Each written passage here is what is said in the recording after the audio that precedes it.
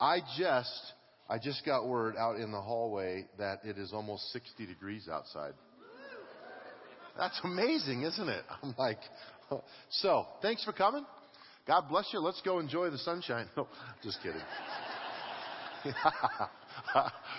I wanted to let you know, Windsor, the new campus pastor starts out there today. And so pray for John and Kirsten Mel. Yeah, it's a big celebration.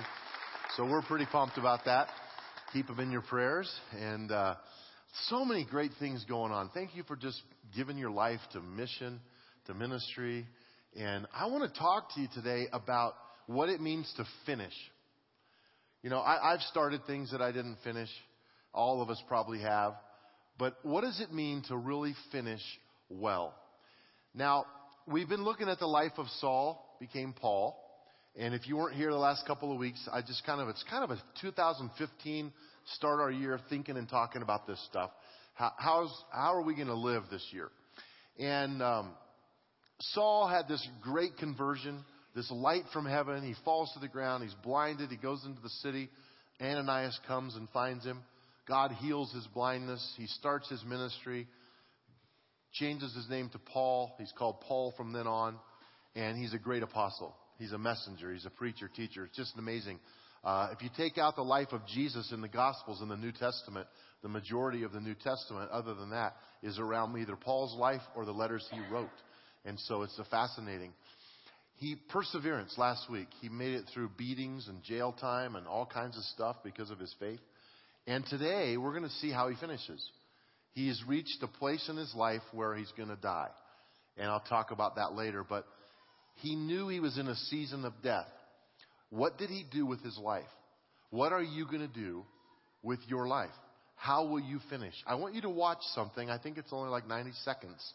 But it's pretty profound and it says a lot. So listen carefully and take a look.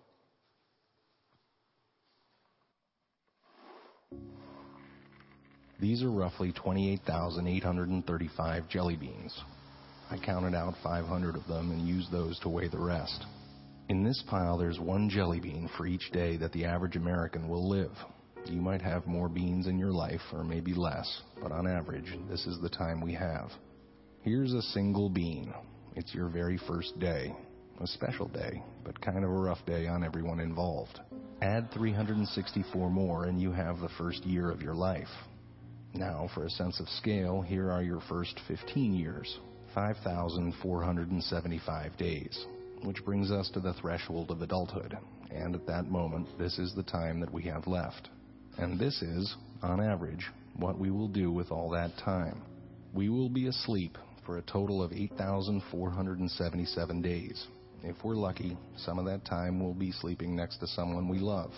We will be in the process of eating, drinking, or preparing food for 1,635 days.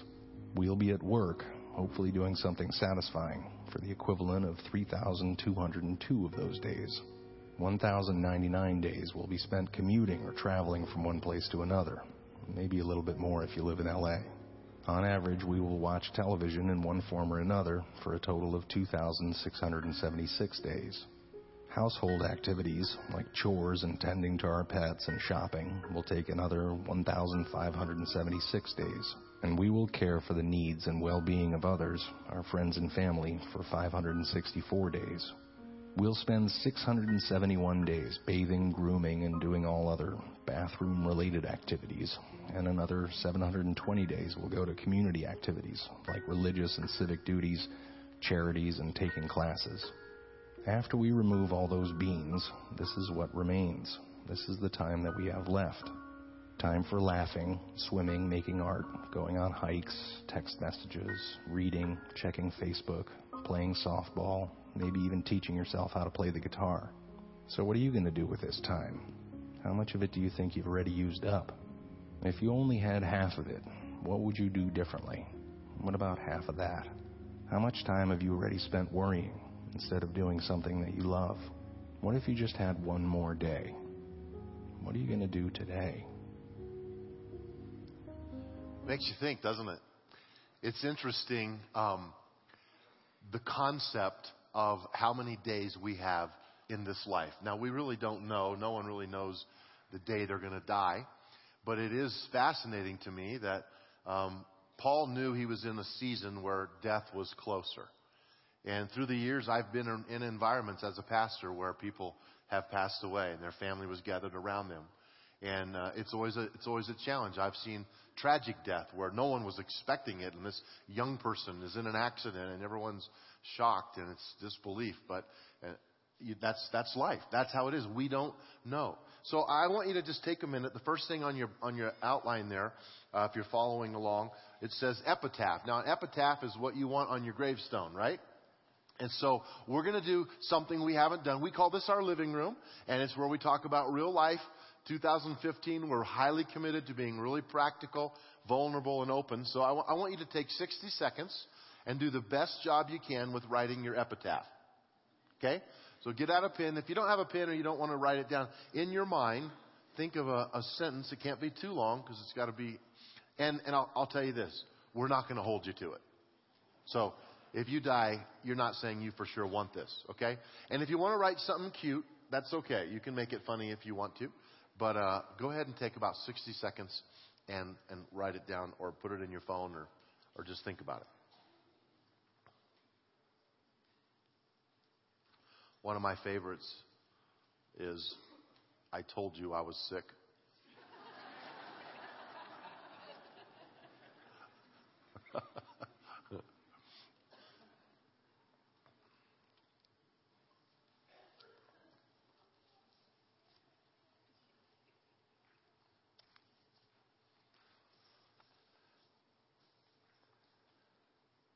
You can keep working on that if you want to for a few more seconds, but I want to read some.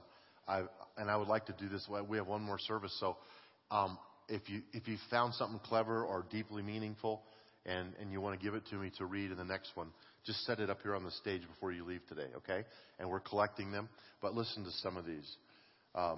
He lived, loved, and laughed with the best. This has been given to me a couple times this weekend. My good people, as you pass by, as you are now, so once was I. As I am now, soon you shall be. Prepare yourself to follow me. Interesting, huh? The last day was greater than the first in the Lord. I used all my jelly beans.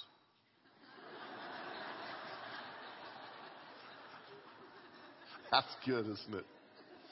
There's another one kind of like that too. She had one jelly bean left, and she ate it.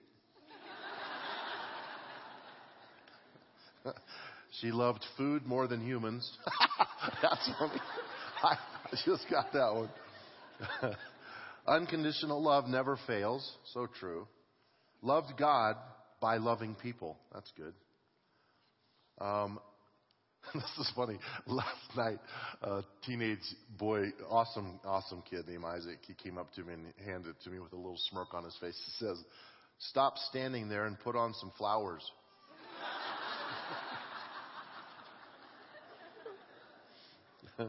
From east to west in Christ, he is at rest. It's just fascinating. It's just fascinating to me to think about death. And to think about how I'm living now, knowing that the one thing we all have in common, we all have this in common. We're going to die. And Paul died. So let's just walk through this and let's be very real about dealing with this a little bit. And how are we going to finish? Number one in your outline, live knowing that my life is an offering to God. I want you to be challenged this year to really say, how can I offer my all to God? And am I already offering my all to God? I don't like the old game. I've heard this people say, if this was the last day of your life, how would you live? And that's how you should live every day. Well, I don't believe that because I don't think this is the last day of my life. I'd rather look at, if you knew you had 10 years, how are you going to live in 10 years? And which direction are you going? I don't want to live with panic in my day.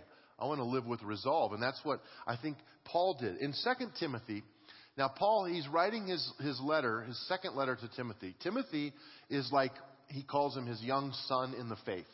He loved Timothy. He believed him, mentored him. There's a long story of history there.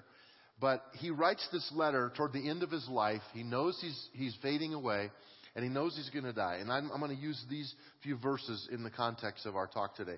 2 Timothy 4, verse 6, it says, and this is Paul, "As for me, my life has already been poured out as an offering to God." Now, what he's doing here is he's using an analogy from the Old Testament. In Genesis chapter 35, Jacob introduced what is called the drink offering.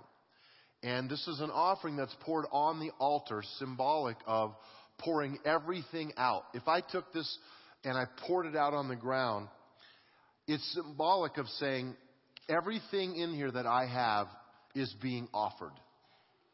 It's being given. So that when I take it back, there is nothing left. It's all on the altar. Sometimes we have that phrase, leave it all out there. And that's kind of what that drink offering thing is. So Paul is using this idea to say, my life is being poured out like this offering. I have been spent. I have been consumed. I have given all that I am. What does it really mean to give God all that we are? You know, in Christian circles, and I don't like this very much, but it happens, we talk more about sacrifice and what we should give up. I think we should stop talking about what we should give up and talk about what we can give. Because you can give your life, you can give your time, you can give your talents, you can give your treasure, you can give those things to the kingdom of God. And it's not about withdrawing and giving up. I mean, there's things we probably will give up in our lives as God prompts us to.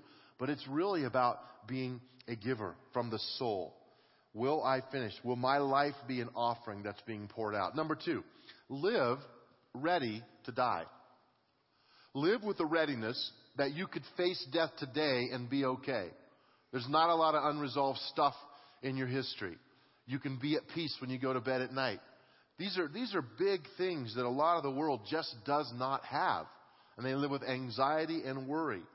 The second part of verse 6, Paul says, the time of my death is near. Like, how did he know that? I don't know if the Holy Spirit was like just prompting him that, hey, you're getting, or if he just was getting old and thought, I could go any day. I think he knew in a spiritual sense that he was in trouble. That he was in trouble. And so he's saying the time of death is near. You know, it's true that we don't know when we're going to die. It's true that we should live our lives on full and we should breathe everything in and take advantage of every opportunity that we have to live. But I think there's something powerful when we know death will happen someday. And what do I want it to be like for those who remain after I die? Paul, in wrapping up his life, does this thing that to me is amazing. He has such freedom in recognizing the stages of life he's in. And when you're ready to die, threats don't really harm you. Fear can't grip you. Anxiety can't take you out. They arrested Paul one time, lots of times, but in this one city where he was preaching, and they beat him, and they brought him before the court, and they said, you either stop preaching the gospel or we will kill you. And he said, awesome. Great. Bring it on. He literally said to them, if you kill me, that means I will forever be with the Lord. That's a good deal. Go ahead. Bring it on. I mean, it freaked him out. What do you do with a guy like that death is not a threat? Think about that. There's freedom in having that resolve in our lives that say, death doesn't alarm me or scare me. It's not that I want to die. It's just that I'm not afraid of it because I believe in eternity. Paul knew his eternity was as real as his human life on this earth. So they basically, just to finish the story, they said, well, okay, get out of here. Just leave our town. It's refreshing, kind of the mindset that he had. Number 3, live with resolve. Live with resolve. Resolve is one of those words that has that tenacious spirit with it that kind of says, I will see this thing through. I'm not going to quit. I'm not going to give up. I'm going to keep going. In verse 7, Paul says, I have fought the good fight. I have finished the race. I have remained faithful. Wow. If you can say that near the end, you've done something, right? You've accomplished something. These are three really amazing statements. I have fought the good fight. It's saying that I gave my all and I never stopped. I fought this good fight. You know, what is it that I am willing to give my all to? What is it that it matters most in my life and I'm consumed by it? I have finished the race. I mean, that just has this, I've accomplished the things that I was meant to accomplish. And I don't know that we ever feel that fully, because I still have some things I want to do. I still have some dreams that I think God's put in my heart. But if I go out earlier than that, I'm going to at least go out with goals and dreams and trusting God for it. And I'm going to ask some of you this year to not be afraid when the Holy Spirit puts something in your heart to do or to say or to be, that you'll do it, that you'll live. I don't want to live dangerously in a weird way, but I want us this year to not be afraid to be out there on that limb with God. That's what faith is. And some of you are going to start business. Some of you are going to start a family. Some of you are going to have big events and big things happen in your life. And I just want to challenge you to say, I have fought the good fight. And then he says, I have finished the race. I have remained faithful. Think about that. You know, when it comes to faithfulness and running the race, I'm not running your race. You're not running my race. You be you because you can be you. No one else can be you. And God has something in mind with you. So when you come to the end, and if you can say, I have remained faithful, it means I did not get sidetracked by all the issues that could come into my life. I had an interesting experience yesterday. Oh my goodness. It was so beautiful out, and the sun's coming out, the snow's melting, and I thought, I'm going to go wash Bonnie, my wife's car. And I love going to the car wash. I don't know why. It's weird. I think it's something practical because you just, and I don't like for someone else to do it. Like, I've done that before and it's okay. But like, I like to go in there and get that wand thing and that pressure with that soap, and you just see the dirt coming off of that paint, and it's just the best feeling. You know what I'm saying? How many of you are with me on that? Okay, there's a few of us who are weird. Okay, we acknowledge. Well, anyway, you got to be careful when you pull into a car wash, and it was busy yesterday. Lots of people washing their cars. And you try to pick the bay with the least amount of traffic in it because you want to get through there. And someone was just pulling out when I pulled in. There was only one person in front of me. The others had like 2 cars waiting. And I felt kind of bad because, but they were waiting, and I just kind of pulled in, and I was waiting only for the one in the bay.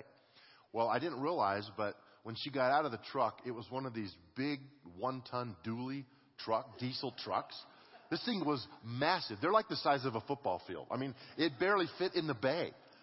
And I knew I was in trouble because she started out with like this little on the tires and the wheels. And she had to go all the way around that truck she didn't miss anything. Then she goes to the soapy. And she's soaping this, and she's getting in there. I mean, she's like climbs under the wheel well. I mean, almost. She practically disappeared under those wheels. She's up there reaching in there, getting all this. And I remember one time I thought, thank God she's done with that quarter panel. She comes around this side, and then I saw her doing this, and she looks back under, and she's like, goes back in there, gets it again. She is just tenacious and everything. And then she goes to the rinse, I think. 45 minutes has gone by. Probably 5 cars in every other bay has already been through, and I blew it. And then she gets the rinse and takes forever, and then she gets the little spot-free thing and puts it on there. I just thought, if I ever have anyone else wash my car, I want it to be her. You know why? Because she had resolve. She wasn't going to let any dirt remain on her truck. And sometimes when we live our lives, we let life bring to us the stuff that it brings to us, and it consumes us. And all of our jelly beans are taken. And I just want to say to you today, if you live with resolve, and you take the reins of your life, and you say, God, spin me. Use me in a way that I've never been used before. Let 2015 be a year where I see your hand in my life and you will spin me in the way that honors you. I'm in for that. I want that for you guys. I want it for me. Number 4, live with the end in mind. Live with the end in mind. Paul's about to say an interesting thing. He's going to now go post-life on us. Like after he dies, what's going to happen? And he says this in verse 8. And now that I'm dead, is what he's saying, the prize awaits me, or that I'm going to be dead. The crown of righteousness, which the Lord, the righteous judge, will give me on the day of his return. And the prize is not just for me, but for all who eagerly look forward to his appearing. Now, I love this about Paul because he switches something on me that as a kid I sort of struggled with. Because how many of you felt guilty a lot as a kid? You could never measure up. You know, church, you have to do this and do that, and you could never kind of measure up. And I had a great family, great church experience, but it definitely was kind of in a little bit in that legalistic mindset of, pay attention. And it wasn't bad. It was great, but it was challenging. And this flips the tables because Paul is actually saying, I cannot wait to see God. And for some of you, that's not been your experience. You're kind of like, whoa, that's going to be kind of scary to see God. Because I hope I've done enough. I hope I measured up. I hope he's not mad at me. I saw a bumper sticker one time that said, Jesus is coming back. And boy, is he ticked off. And that's the mindset sometimes that people have with God. Paul says, I cannot wait. I cannot wait to be in the presence of God because I have run the race. See, that's when you have the resolve, then you can look forward to that day because there's nothing hidden. You're not living with a bunch of secrets. And God can use you and bless you. I think it's powerful to think like that instead of so often how we think. So make the journey part of your goal. One of the things that I really enjoy is planning a road trip. And we don't do it very often, but Bonnie and I hop on a motorcycle every now and then and take a little Colorado road trip. One time we took a long road trip up into Canada. It was just beautiful. But planning that trip was like as fun as taking it because you can get on Google Maps. Just try this if you've never done it. It's exciting and it costs a lot less than actually going, But you put your destination in there and then you put where you're going and then a little line is drawn up the highway to that spot. And you can pick your routes, you can pick scenic routes, and then you pick the next spot and another little line goes. And then pretty soon you got lines going all over. But here's the thing. You've got to have the end in mind if you want to plan on getting back home. So by the time you're done, you have this amazing journey all over the country, depending on how far you go. But it's going to loop back down here to this place because that's where you want to end up. That's why someone told me the other day they don't run. They said, because when I run 5 miles, I'm too tired to come home. Makes sense. When I stand before God, I want to look at that map of my life. And I want to know that I enjoyed the journey. And it wasn't just about where it ends. It was about the journey that I was on. I want you to look at your life, and I want you to see all those places that God strategically moved you. And I want you to be able to say, I was obedient. I did what God wanted me to do. Now, I'm going to wrap up what this finishing well means. Now, sometimes I do this and sometimes I don't. But one of the things we're really committed to at Timberline is practical, vulnerable teaching right from the Word of God. When I study, I typically build our outlines. We get our topics and our team studies these passages out. And then we build outlines individually for the weekend that go on the bulletin. But then we fill all that in. And when I study, I have a moment when I have this application page, and I will post things on there that are for me. Because I never want to just teach without learning. And so this happened to be on my application page that I thought would be just for me. But I, at the very last, decided to put it in here. But I want you to make your own list of what does it mean to finish well for you. Okay? And it might be some of these, it might be different. But I want you to think about this. How will you know at the end that you have finished well? This is my list. Number 1, I know I have finished well if I have lived in obedience to God. That is the bottom line for the mission of my life, is to live in obedience to God. And that involves a lot of things, but I want to obey Him. It really is the bottom line. Number 2, I know I have finished well if I have given myself fully to the right things. Here's the thing with this. In ministry right now, a church like Timberline and other ministries in this community, you got to choose what you're going to give yourself to, because you cannot give yourself to everything. If you give yourself to everything, you're not going to be effective in anything. And so, what are the right things? And that's a dilemma for me, because I like ministry. I like so many aspects of different things. But I have to give myself to the right things. I watched a mom in a grocery store the other day with 3 kids, probably 5 and under, and she had the big cart, and a couple of them were in there turning around. And they got into a little hassle, and Mom was trying to fix it, and the other one's running around grabbing stuff off the side. I just thought, oh, God, thank you that my kids are raised. But you know what I love? I love the fact that with Bonnie, I can stand here and say, we gave ourselves fully to our kids. And that means everything to me now, because that season is over and I can't go back and get it. Do I have a few regrets? Of course I do. But nothing major. And for some of you raising kids right now, for some of you in the middle of life that's different than someone else's life, make sure you pick the right things that you're giving your time, talent, and treasure to.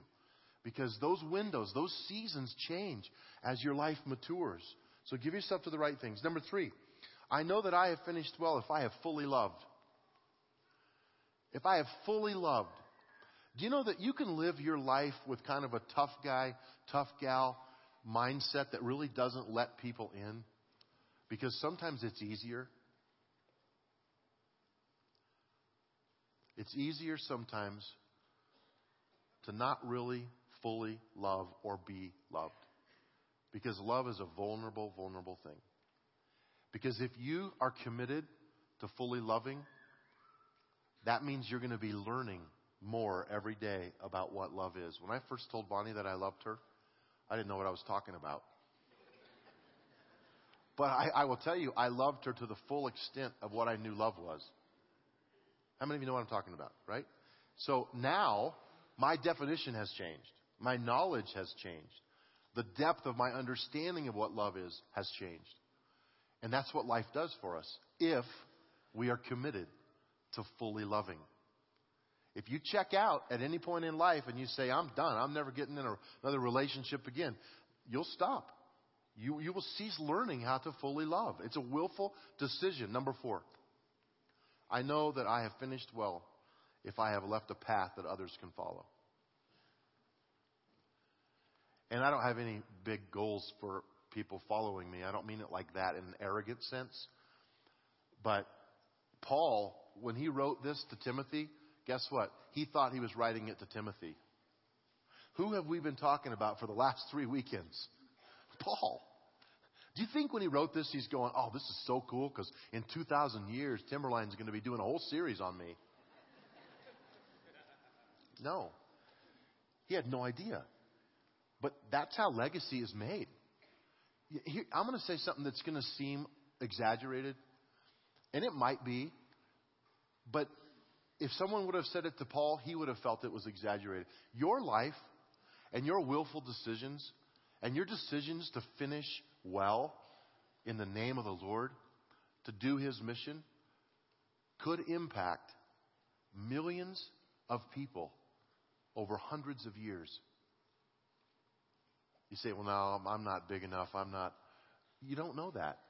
You don't know what one act or one thing, one job, you don't know the connection of sharing your faith and being the person God's calling you to be. You don't know the influence that you have when you're fully released to God. And so today I want us just to take a moment and open our hearts and say, God, how can I finish well? I want you to finish the stuff that you've started in me. So let's pray together. Lord,